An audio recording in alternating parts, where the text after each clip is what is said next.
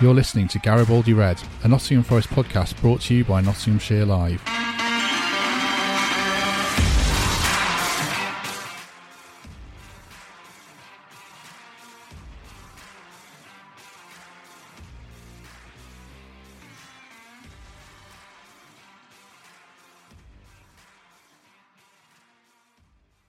Hello, welcome to Garibaldi Red. My name is Matt Davis, hosting as normal, and we're here to discuss Steve Cooper's first game in charge and what happens next after the 1-1 draw with Millwall. Joined today by, first of all, Reds fan Mikey Clark returning to the show. Mikey, good morning. You well? Morning, Matt. Yes, I'm great. How are you? Yeah, not too bad. And I think he's making his debut on the show. He says he is. I think he's been on before. But joining us today is former Radio Nottingham presenter Robin Chipperfield. Chippers, on the other side of the world, are you well? Yes, I'm good, thank you. I'm good. I'm sure it is the debut. I mean, Matt, I wouldn't forget appearing on YouTube or a podcast with you. So I'm pretty sure it's I was going to say debut, or as they say over here, it's the big debut. Big debut, they do, don't they? The debut, actually? yeah. Yes, true. How is it on the other side of the world? People will be interested to know how you're getting on. Yeah, good. Yeah, really not regretted it so far. There's nothing, apart from friends and family, there's nothing I would miss, really. It's settled in really well. Always wanted to live here, so I've been here lots of times on holiday, so there weren't too many surprises, but no regrets so far. Do you miss match day? I mean, I saw you commentated on a test match, which is obviously fantastic, and you've been doing football over there. But do you miss the buzz of match day in Nottingham or not? I think I'd probably miss it more now than say the last 18 months. You know, I've watched quite a few games, and it's just when there's nobody there, it's not the same. And it's the Premier League I found incredibly dull last year. I didn't care who won it. I didn't care who won games because it felt like watching reserve games on video. It was dreadful to watch. So I kind of, in that sense, I've not missed the last 18 months. I think it'd be different now with crowds being back, there being an atmosphere, and especially the last couple of weeks where there's a bit more of a buzz about the City Ground from the impression I get.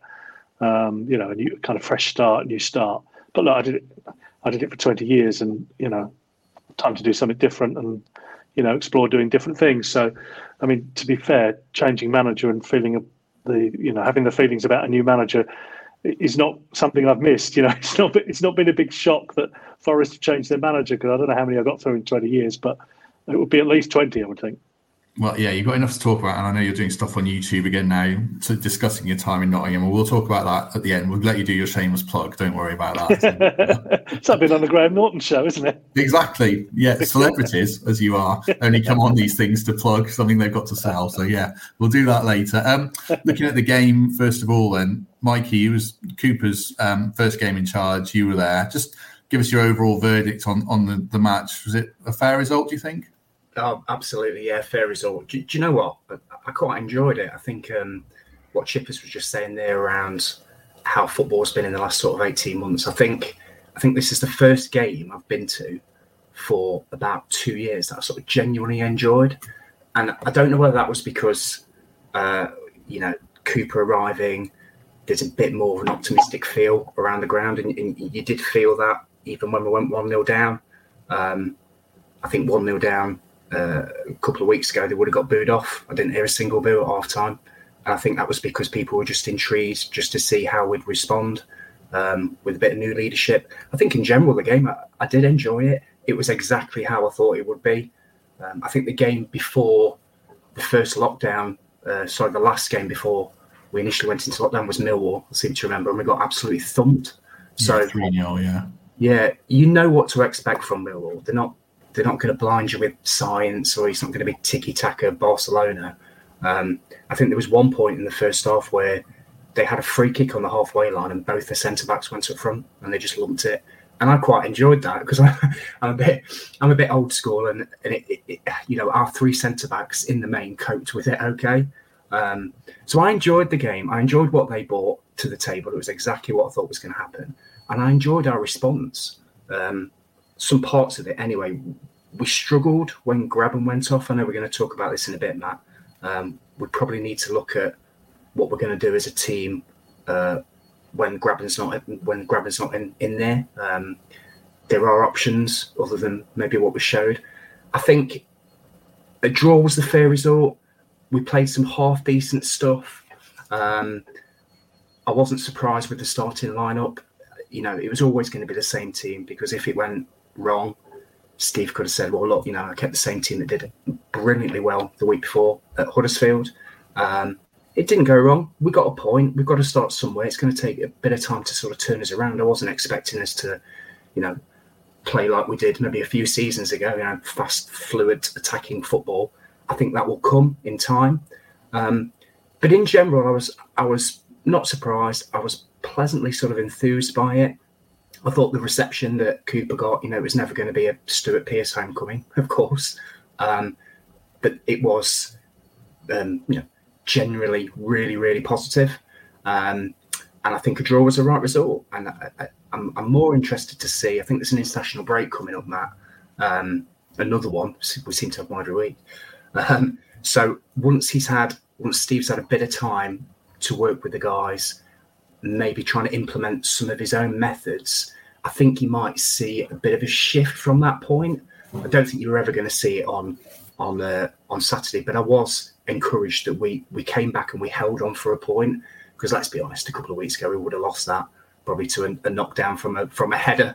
But yeah, in general, Matt, fair result. I was quite enthused with what I saw, and it's all about the next few weeks, I think, trying to get that understanding of what Cooper's going to bring to the table. Hopefully we might see a bit more sort of front foot football rather than what we've kind of seen in the past. But yeah, I was pretty happy, Matt.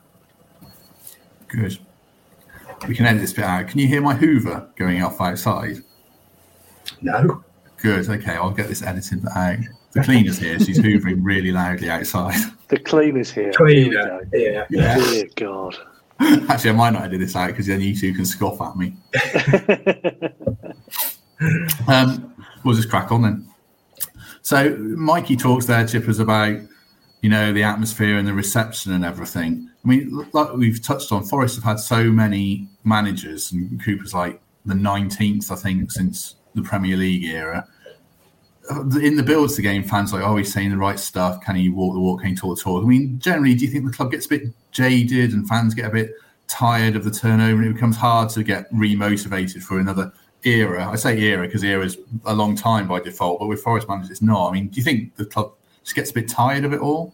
I think a lot of supporters do, yeah. I think, but then the thing is, if the worst happens and Cooper loses his first 4 games, those same fans who are tired of the change of manager will call for a change of manager. It's just the way football is these days, and it's it's one of the things I got really tired of is and I mentioned this on Twitter probably I'm guessing 2 months ago when Houghton was still in charge, about whether who was the last manager that Forest had who went through a difficult spell, and when we say difficult spell, it might be 6 matches without a win, and came through the other side of it, managed to turn it around in inverted commas, because most managers go through a phase where they don't win for 6 games, and it's not just Forest. I saw this morning when I woke up, one of the headlines on the BBC Sport website was how Mikel Arteta is the new Arsene Wenger,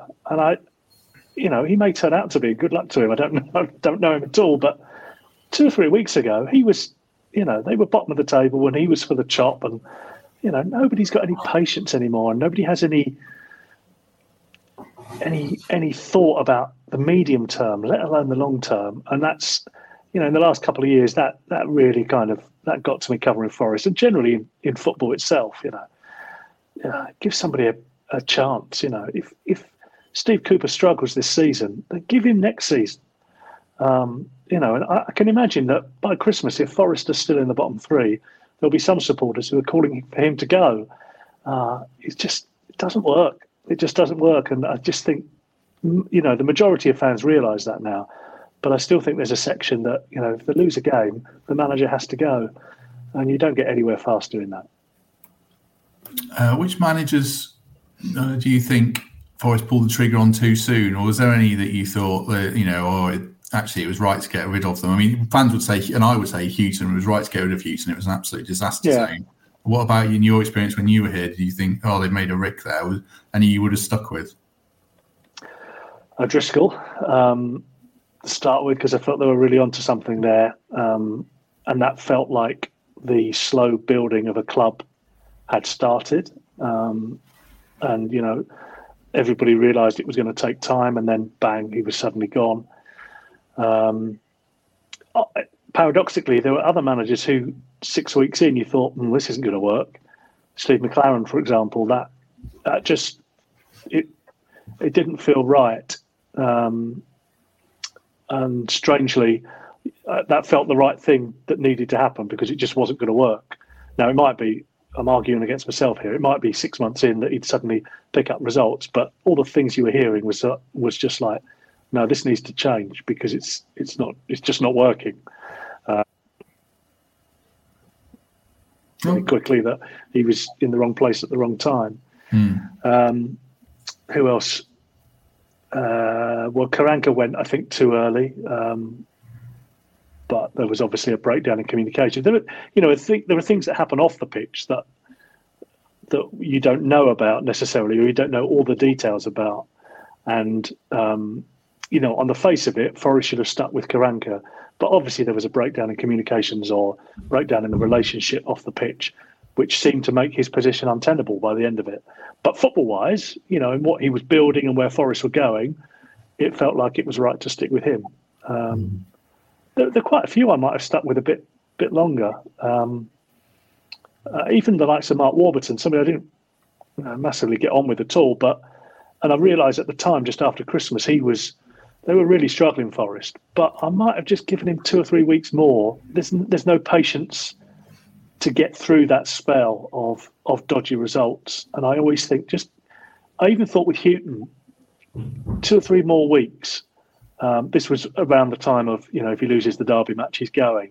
And at that time, I'm thinking, well, I'd probably give him till the next international break because of his CV. That suggests that he is a good manager and he knows what he's doing. He's got the experience to fall back on. Now, you're obviously much closer to it than I am these days, but it felt like in the end it wasn't going to work, so he had to go. But there have been quite a few where I've thought another 2 or 3 games, another 2 or 3 weeks, just to see if it works. It might not have done, but for some of them, I felt they deserved that opportunity. Warburton was one, Karanka another. What Chip has said there about O'Driscoll was interesting, Mikey, about the start of building a club. And I'm kind of hoping that that's where Forest are now with Cooper and Dane Murphy and, joined up thinking finally. Cooper spoke about the academy and the importance of that. What was your take on Cooper's appointment? I mean, I think you were more of a Wilder man initially, but do you see the logic and the long-term hope here, if anything's long-term with Forest? I do, yeah. I mean, I've had a bit of time to sort of digest it and understand the sort of thinking behind it. It does make a lot of sense. I think Chip has made a great point there, and you touched on it, Matt, around O'Driscoll. And I think we're all at that game when we beat Leeds. Was it 4-2? And then they pulled the trigger with him 1 point outside, the playoffs. I've never really understood that, and it does feel like there's sort of similar traits here. People talk about sort of chasing the golden ticket and getting into the Premier League. And I could kind of understand the lack of patience at clubs if we were one of those yo-yo clubs, something like a West Brom, for example. They're up one season, then down, then up, then down. They know they can do it. They have a track record of doing it in the last 20 years. So it almost feels as if when they think it needs freshening up, logic tells you that they've made correct decisions because it's kind of got them up. The decisions they make maybe when they're in the Premier League need looking at, like Big Sam, people like that. But I could kind of understand that. But with Forest, we've been out the top flight for over 2 decades. So chopping and changing even now just feels bizarre. We're not close to it at all. In fact, I think if you would poll any football fan, not even Forest fans, and say, what's Forest's next realistic move? Is it up or down? Be interesting to see that, because not even looking at the table, the last, other than that one season under Sabri where we we found a formula to sort of hit teams on the counter-attack, even at home. We've pretty much struggled. We nearly went down under Warburton that time. We really struggled last season. We're in the bottom 3 again this season. So is the next logical step for us down? I don't know. So it kind of all goes back to the thinking of what we've tried in the last 20 years hasn't worked. So Chippers is right. We've got to stick with somebody. We've got to understand a bit of end-to-end thinking, get the right man in place. And you touched on it there, Matt. Is it Cooper? I think it probably is, because I think with all the people that were available, and yes, you're right, I was championing Chris Wilder because I think he's a man manager who gets the best out of the teams. I loved watching, shouldn't say this being a Forest fan, but I did enjoy, should I say, watching the Sheffield United team play when they went up that season. And the first season in the Premier League, they took a lot of teams by surprise. It was quite innovative thinking with his overlapping centre-backs. Enjoyed that. And I thought he could have bought something similar to Forest. I'm not sure I'd ever want to see Figueiredo overlapping, but you get what I'm saying. I'm sure he could have come up with something a bit innovative. But I guess if we're going to stick with somebody beyond the season, beyond 2 seasons, beyond 3 seasons even, it's got to be somebody that aligns with the thinking that underpins everything we're trying to do. So we've got a new CEO. We're trying to build a lot of young players. We're trying to be a bit more of a sustainable club. I think somebody asked me the other day, what was the last player we bought and then sold for a profit? And I was really struggling to think of it. I don't even know if I've got the answer. But that tells you everything you need to know. We can't keep relying on wonderful academy kids coming through and then selling them to fund what was an ineffective transfer strategy. And I think Dave Murphy and his team realised that. So if they want Steve Cooper and Steve Cooper's his man, you've got to support it. And I think the vast majority of, I was going to say intelligent Forest fans, that's pretty harsh. I think the vast majority of people that kind of see beyond what they see 90 minutes on a football pitch will hopefully understand that this is part of, fingers crossed, some long-term thinking from Forest, the first time in probably since O'Driscoll. So yeah, I think he's the right man, Matt. I think you've got to trust him. I completely endorse what Chippers has said. If we're struggling around Christmas, there's no point going back to square one because it's not worked in 22, 23 years. So I think he should be here for the long term, and we all need to sort of get behind him, I think. Was it a Sombalonga, Chippers, last player for us sold for a profit? Or Antonio? Are we going back that far? I was going to say Antonio was my guess. I can't think of anybody since then. Antonio, they bought for about $1 million, didn't they, and sold for 6? 7. Memory serves. 7, yeah. whatever. Not many, though, is there? There's not many. No, there's not many, no. And the Sombalonga they bought for 5 and a bit and sold for 13, if memory serves.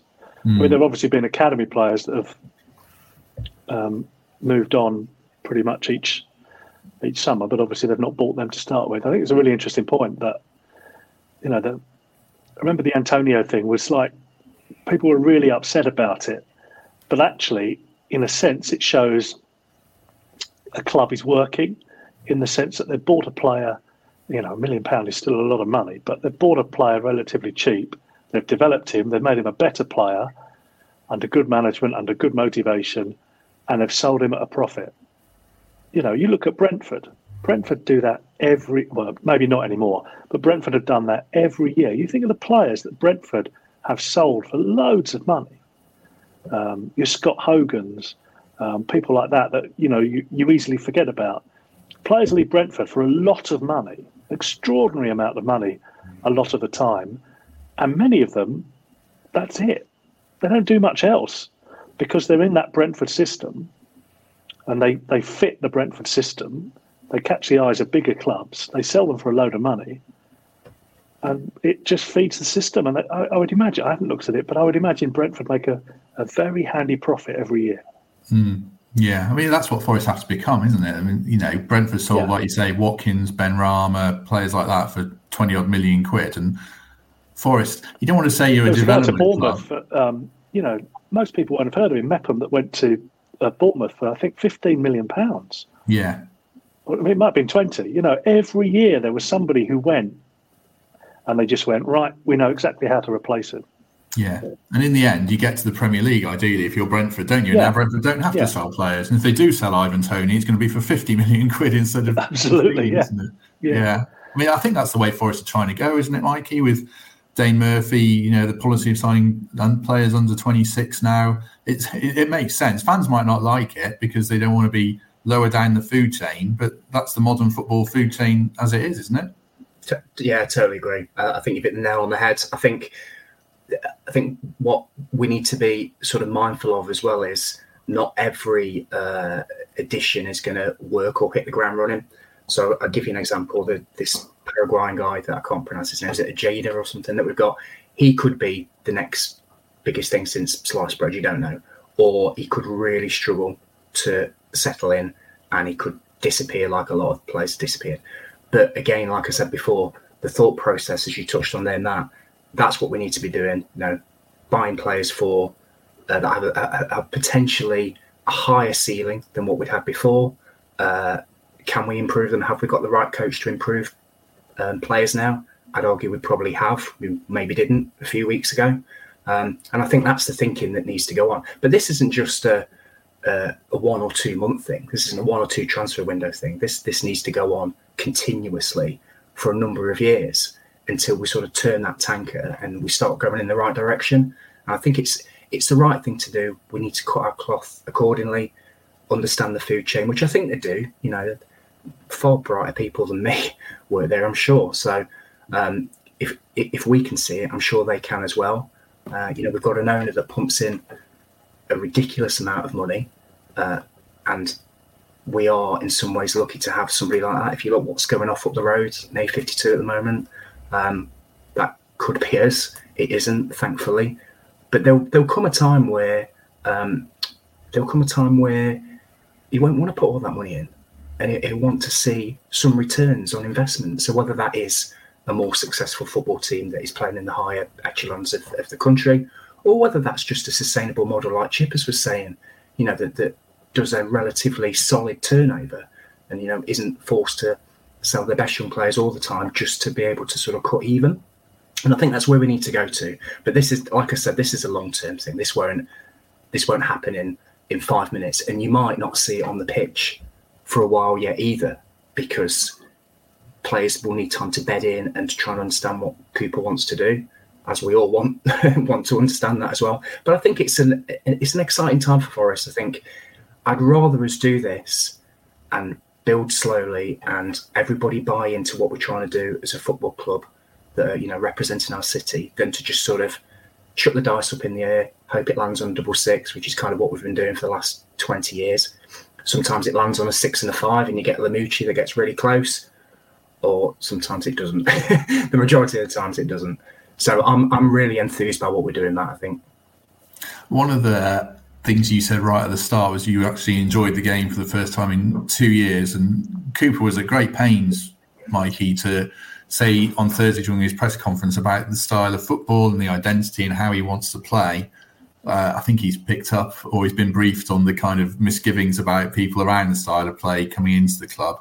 What was it like on Saturday? Did you sense some kind of plan and some kind of entertainment factor coming in down the line? I don't want to be overly critical. I don't know. I think it was too early. And I think a lot of that was down to the opposition. I mentioned at the start, 5 minutes gone, the lumping the centre-backs forward and chucking it in there. You have to deal with that, and that's tough. And I think every time Ryan Leonard got a throw in down the right-hand side near me, again, same thing happened. Long throws into the box. Matt Smith was winning everything. So it took us a while just to try and get the ball on the floor and try and pass it. And when we did, Graben had a great chance to score, which was saved. And then obviously they take the lead and we come back. But it was just one of them games where you knew what it was going to be. It was going to be a battle. It was going to be hard. There were sort of 5 or 10 minute periods where it became a bit of a basketball match, which I think kind of suited us because the ball was on the floor. Johnson was getting more of the ball, turning and running on the half turn. Every time it went stop-start, it suited Millwall because they take a breather. Their team is absolutely massive. I don't think there was a player under 6'3", and they, a bitty stop-start game really suited them. So I think it was a bit too early to tell for Cooper. I think you'll see more, I believe, of what he's trying to bring to the team when we play teams that are a little bit less rugged, should I say. I think Dave Prutton was on here a couple of weeks ago, Matt, and he was talking about Barnsley being an assault on the senses last season, and that's what Millwall were on Saturday. And I enjoyed it because I don't see that every week, and it's a bit old school. And I enjoyed the way we dealt with it in the main. And the point was a fair result, but I think it's too early to tell, Matt, that you've got to stick with him, give him time, international break, and then hopefully you'll see what he's trying to do. And whether he stays straight at the back, that's an interesting one, because our squad would suggest that might work with our two new sort of fresh, young wing backs, and it gives us that extra defender in midfield at the back, to deal with crosses, whereas we were shipping in goals earlier in the season. So I suspect he might stick with it for a little bit, the formation. I know he sort of flipped between that and a back four at Swansea, but again, once he gets to know the players, I'm sure he'll stick to a sort of favoured formation. But I'd be tempted to stick with a back three because I think we've done all right, Matt. It's interesting hearing him talk so much about an identity and a style of play. I mean, Chippers, you've seen Forest in person more than I have at games in the last 20 years, but obviously I've watched games as well. I'm trying to think how many Forest teams were even likeable, if that's the right word. I don't know, enjoyable. It's not, Forest seems to think they have this Forest way of playing, but I'm not really sure they have always been that good a team to watch. How many teams can you think of that you actually liked watching in your time? Paul Hart's team was the best team I saw in terms of results and the football they played.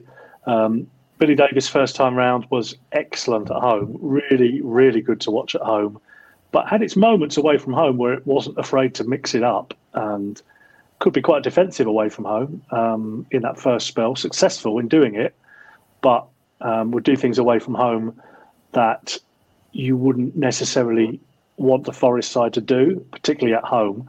But away from home, they were resolute, they were gritty, they showed nous, to use a phrase. There was plenty of game management away from home, but they were brilliant to watch at home, fantastic to watch at home. I thought O'Driscoll's sides were good to watch, generally away from home. They were kind of nicely naive. They were a little bit open at times, but it was good to watch. I think they've been good sides to watch. There's just an expectation, I think, at home that Forest don't defend for their lives necessarily, that they play on the front foot, again, to use another cliche, but they press high and they put opposition under pressure and they'll try and win 2 or 3-0. I think that's the expectation. Some managers have come in and you thought, I'm not sure their football would suit Forest. Gary Megson is one of those. Joe Kinnear was another one of those where you think, well, that's an odd appointment because that doesn't fit the style and it's completely different to what had been happening before. If you remember, Joe Kinnear came in after Paul Hart. Now, they're just polar opposites in terms of the way they play the game. And then it was Gary Megson afterwards, and that was very different in terms of his management style to Joe Kinnear, who was very laid back beforehand. So, but in terms of football, Forest fans just want to see a team go for it, I think. They don't like dour defensive football. And that was the criticism of Lamouchi, even though he was winning games. Still got plenty of criticism of him for being dour and boring. And I was thinking, well, it might be, not overly attacking at the moment, but it is winning. So be grateful for that. And as it turned out, I was kind of correcting that because sooner or later that became undermined and, the spiral began. Yeah, Gary Birtles used to keep saying to me that they're lucky to be where they are and it's not going to last. It was interesting. I wasn't sure at the time, but he was certainly proved right. I mean, do you think Mikey Cooper starts from quite an advantageous position in terms of entertainment because it was so devoid under Houghton and league position as well? Yeah. I mean, Forest fans will be happy to see the ball passed on the floor 5 yards now, won't they? But it wasn't a controversial departure, was it? That if you ask Forest fans, you tell me, but I would think that 85-90% were in favour of a change. So it wasn't as though there's somebody to pine after that's gone. I don't think Forest fans are in that position. The vast majority would think it was time to make a change. So, therefore, Cooper has, if you compare that to, say, after Karanka had gone, where there wasn't that feeling of there needs to be a change, but there was a change. I think it's a completely different atmosphere, and therefore Cooper starts in a much better place. I think Cooper might be a bit like Billy Davis, Mikey, in that first spell. Go for it at home, be resolute away, from what I've heard about him. I hope so. I hope you're both right. I think you're right, Chippers. I was struggling to talk to anybody that thought that was a wrong decision in terms of making that managerial change a few weeks ago. And yes, I guess when you're starting from such a sort of low ceiling, the only way is up. But never say things can't get worse, because they can. But I think you're right, Matt. I think it's just the small things that might go a long way. So, rather than whacking the ball down the channel, which we have been doing pretty much all season, trying to pass it into midfield, perhaps trying to get it out wide, overlapping some of the stuff that I haven't seen. I saw a bit of on Saturday. So I think you're right, and it will take, like I said before, it's going to take a little bit of time, but I'm really hoping that that we do play a bit more, as Chipper said, front foot football. I kind of hark back to a cup game, and I think it was the first time I came on here, Matt. It was after we got stuffed 5-1 at Swansea. You remember that game? Oh, that was disgraceful, that performance. Yeah, and I wasn't very happy, and I had a rant for 10 minutes. But do you know what? It's kind of flipped now, because that was Cooper's, I wouldn't say reserve side, but you could see what he was trying to do. It filtered all the way through to his squad players. So the guys that came in, I think they made sort of 6, 7, 8 changes. They all still played in the same way. So crosses into the box. I think we got the ball wide at one point, and there was literally one person in the box. They got it wide, and there was 5 or 6. So he was there for a couple of years, and I think it showed on Swansea, sort of the way they play. Certainly at home, keep the ball, possession. Don't be afraid to, get players in the box. I'd just like to see a bit of that, to be honest, because. But also Swansea have played that way largely with some tinkering. They've played that way for 15 years. If you go right back to the Brendan Rodgers era, Paulo Sousa, other managers they've had, all those managers or head coaches have had to come in to fit the Swansea system. And it's what Forest haven't done. They've gone from chopped and changed from one methodology to the other, and therefore you end up with different players that suit different. The Swansea way has worked because they've had managers that have done the same thing, who've bought players who all do the same thing, who have a reserve side that does exactly the same thing. It's not rocket surgery. It's not. You're absolutely right. And whatever happens with Cooper, whether he's here for 6 months or 6 years, I'd like to see that imprint on Forest. So when Cooper does leave, and basically all managers get sacked, don't they? Even the great ones. When he does leave, his imprint of what we're trying to do needs to be sustained within Forest. So like you said, Chippers, the next person needs to come in and do the same thing, rather than having a mismatch of sort of styles and ways of playing. So I'm more positive than I was, Matt, because I was kind of championing Wilder, but I get the thought process behind it. And if he's Dane's man, I thought his media comments the other week were interesting, but in a positive way. I think the proof will be in the pudding. And I think when we watch the team for the next couple of months, I would really like to think that we will play a bit more sort of progressive football, even if that's sort of 3 at the back, because that doesn't have to be a defensive formation. I mean, you look at Sheffield United the other year, like I said, some of the best teams in the world play that formation and then still are able to overload those attacking areas. So if that's what we're going to do, let's do it. So yes, I'm positive. Hope that's coming across. A bit more than the 5-1 when we got stuff the other year. One of the things that they'll need to be successful, and pretty much any team needs to be successful, is a focal point, a number 9. And unless you play a false 9 and you're very, very good, which might be a suggestion for Forest, but generally they need Graben or Taylor to do the business. I mean, Mikey, Graben went off on Saturday, and I think it's fair to say that the consensus was Taylor struggles again. Do you see trouble ahead there if Graben's out for a while? Yeah, and I think this has been spoken about as well. One of the disappointments of the last transfer window was that we didn't strengthen in that area. I don't know much about Xande Silva. I believe he's more sort of a wide player that cuts inside rather than an out-and-out sort of number 9. And the problem you've got here is the same problem we had under Lamucci. If Graben's not fit, what options do we have? So, Lyle Taylor came in on Saturday and struggled. I think what I'd like to see Lyle do a little bit more of, if he's going to get given a chance of being in the team, if Graben's out for a sort of sustained period, rather than sort of pin himself up against the centre-backs, maybe try run the channels a little bit, drop a bit deeper as Graben does. Graben's quite fluid in that way. He's quite comfortable as a number 10 too, where I think Lyle does play as that target man.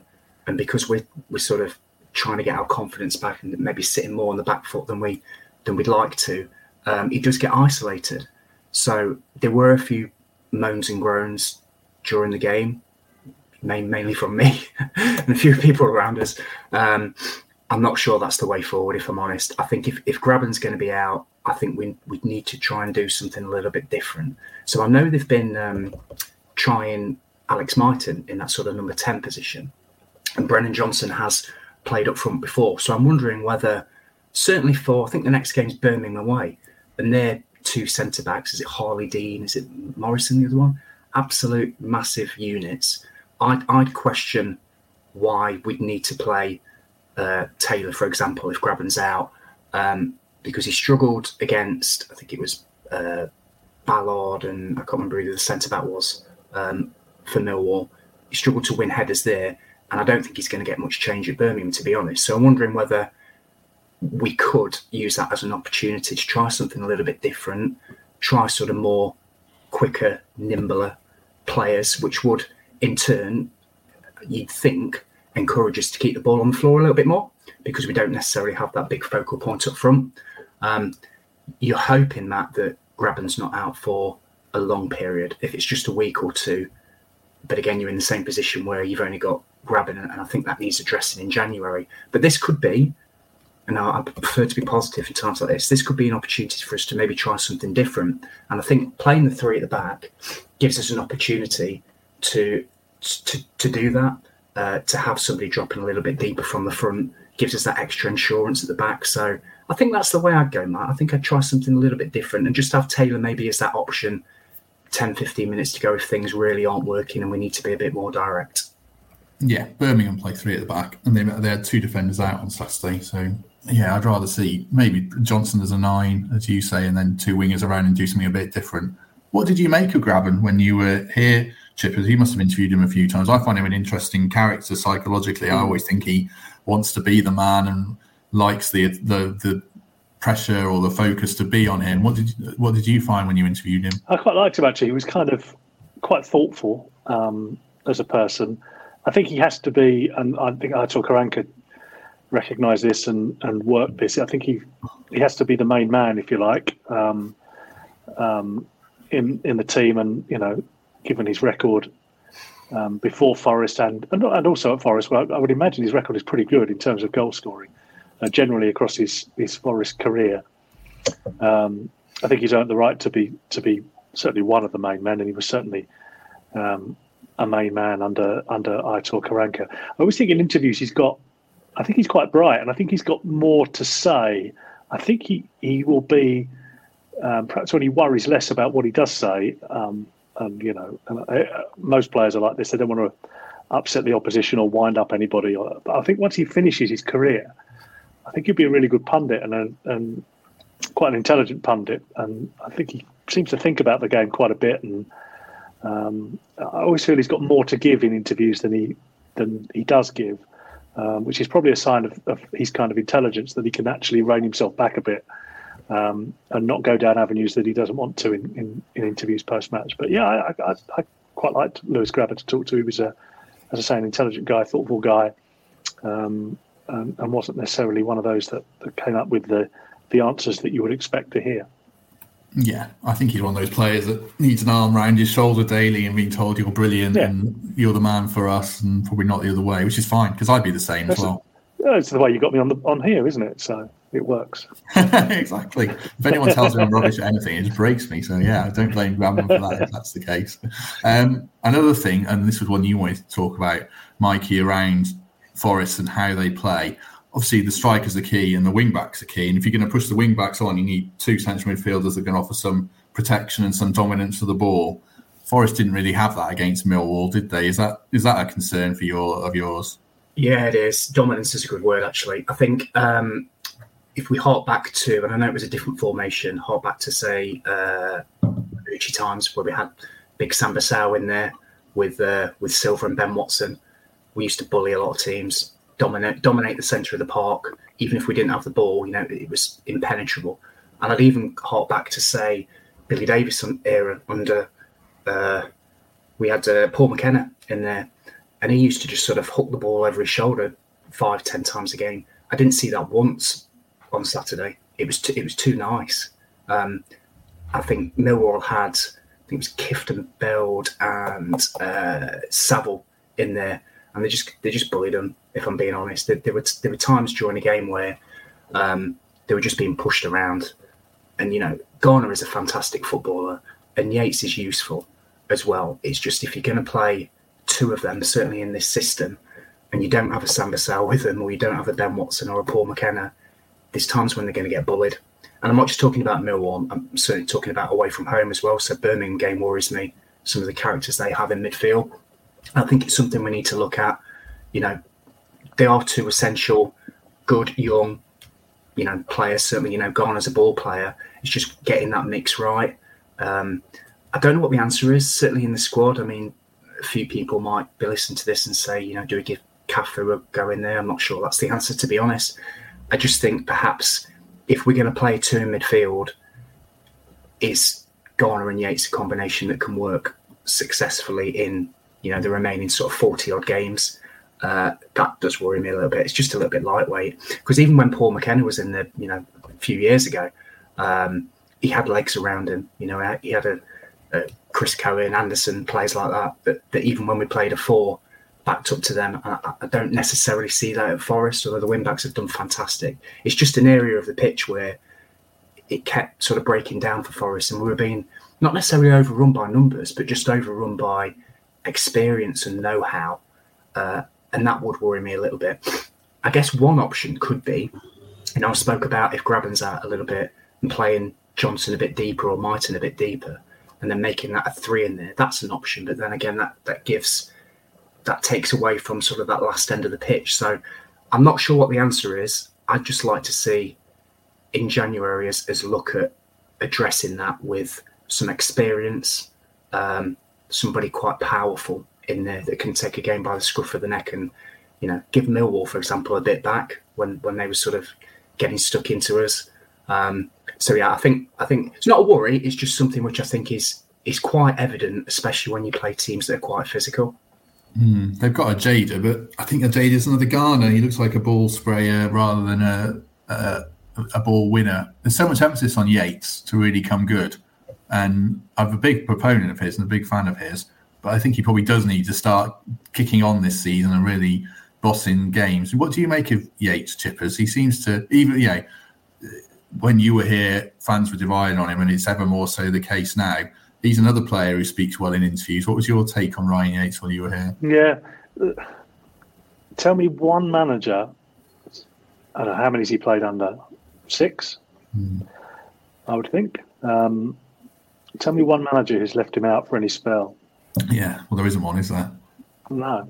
So, in the view of 6 different managers who know more about the game than I do, and I would suggest most people, they always pick him. Now, there must be a reason for that.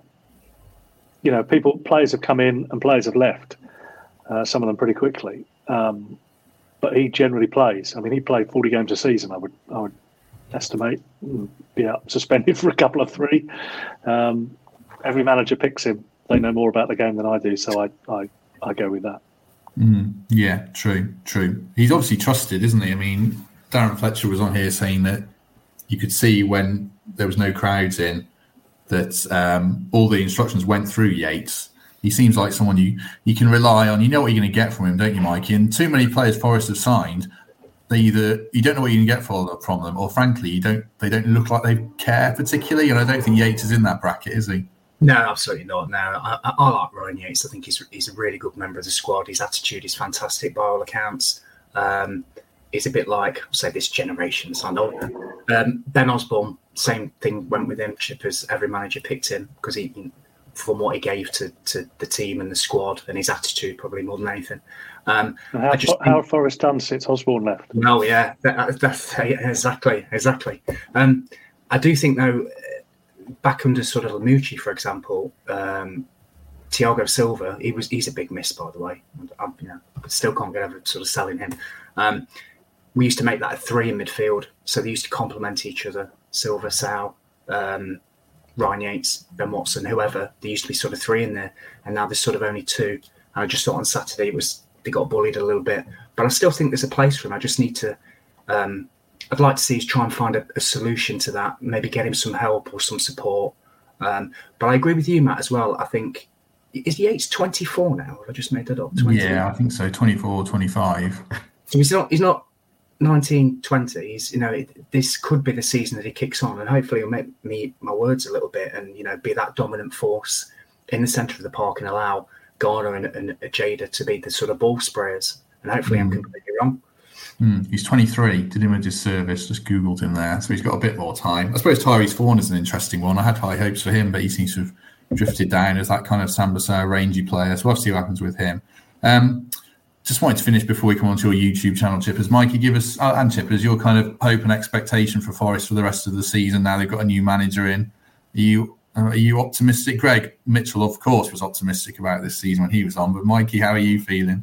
I'm not Greg, but no, I am optimistic. I think the more I think about it, the more Cooper's appointment makes sense. And what I saw on Saturday were hopefully the start of being a little bit more aggressive at home and being a little bit more front foot football at home. Fingers crossed. So, but I think it's going to, we're bottom 3 for a reason. We're not suddenly going to go on a massive run, I would have thought. So I think my expectations are in the next sort of 8 to 10 games, get out of this position that we're in, fingers crossed, and then try to establish ourselves, certainly at home. I think Chip has made a great point earlier. They talk about what Forest fans want. I'd say probably what every sort of home fan wants is just teams that try and beat teams on their own patch. And I'd like to see a bit more of that. Less maybe worrying about what the opposition are going to do and more about what we can do. So I think, I don't like sort of setting targets, but I think realistically, this squad on paper, he says, should be too good for where we are at the moment. So I'd like to see that transition onto the pitch, more sort of progressive football, more players in the box, some crosses, all that little stuff. And it should then knit together over the course of the season. So I think realistically, if we can get to around that mid-table point and cheer a lot of fans up at home, put on some good performances, try and win some football games, and embed these new players that have come during the last sort of transfer window. I'd like to see a bit more of that, and also maybe try and keep hold of Johnson and Martin. Has Johnson signed his new contract yet, Matt? I know they've been talking about it for a while. No. So that worries me a little bit. So just progression, Matt. Mid-table safety would suit me down to the ground. Do you think there's a good club waiting? Well, it's a good club, obviously, but a well streamlined, organised club waiting to break out there, Chippers, and give fans hope for the future? I was thinking about what the ambition should be, because the ambition should be to stay up from where they are at the moment. But win some home games would be a start. I mean, how many home games have Forest won since? And I don't know the answer to this question. Now, not that this has anything to do with it, but I left in February of 2020. I'd be surprised if Forest have won more than 5 home games since then. Mikey, you'll know better than me, Matt. Yeah. And it's who they're against, those wins at home as well. I covered Coventry. It doesn't matter. Well, yeah. I mean, I'm not bothered. Tell me, how many have they won since? Oh my God! I think QPR. I think we beat 3-0. Yeah, it probably would be 4 or 5, wouldn't it? Yeah, I'm struggling after that. To be honest with you, there's not many. We could probably count them on one hand. There's none this season, obviously. It tailed off massively the back end of last season. So win some home games, because I watched the highlights on YouTube, obviously, because I don't spend my time anywhere else these days. But I watched the highlights on YouTube, and I thought, actually, it looks packed. The atmosphere seemed really good. It seemed upbeat and positive. That's what it should be like.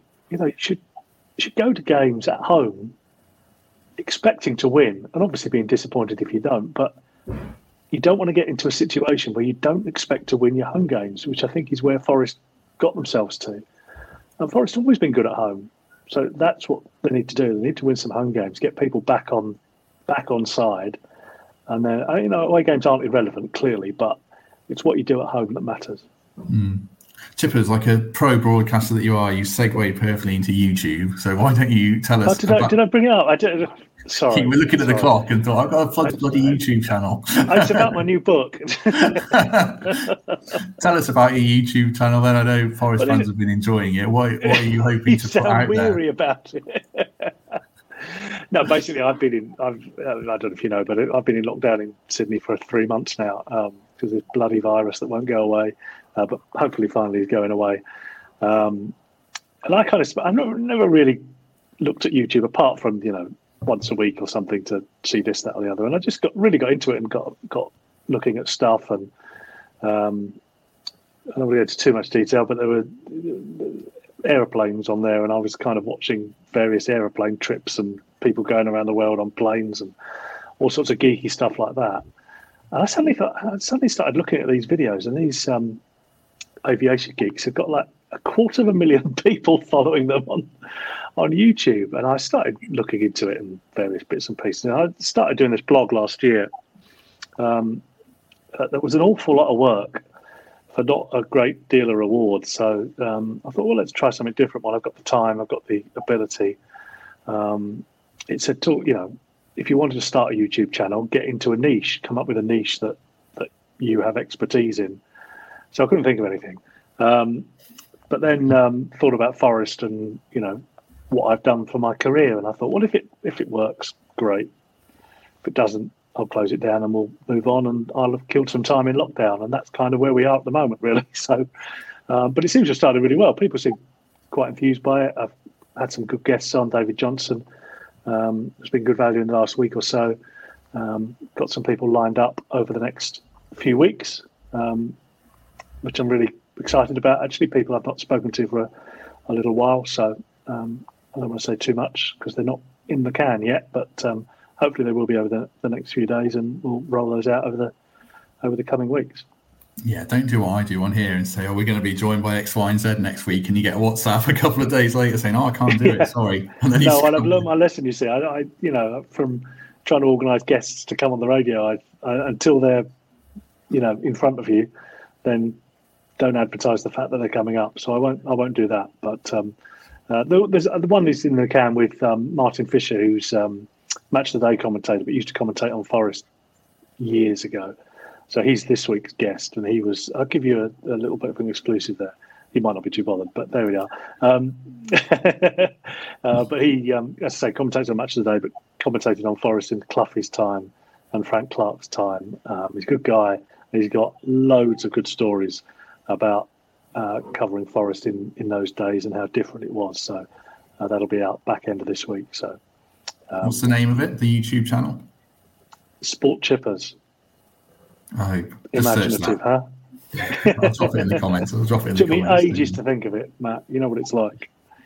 What are your plans for the future before we go? Obviously, you're a broadcaster. You want to keep broadcasting. Is it just to commentate in Australia and whatever's going on? Yeah, I've kind of there? freelanced around a bit. So I've done some commentary on A-League games over here on the telly, which is not something I'd ever done in the UK before, and some W League, Women's League games over here as well for the ABC and Fox, which is the equivalent of Sky.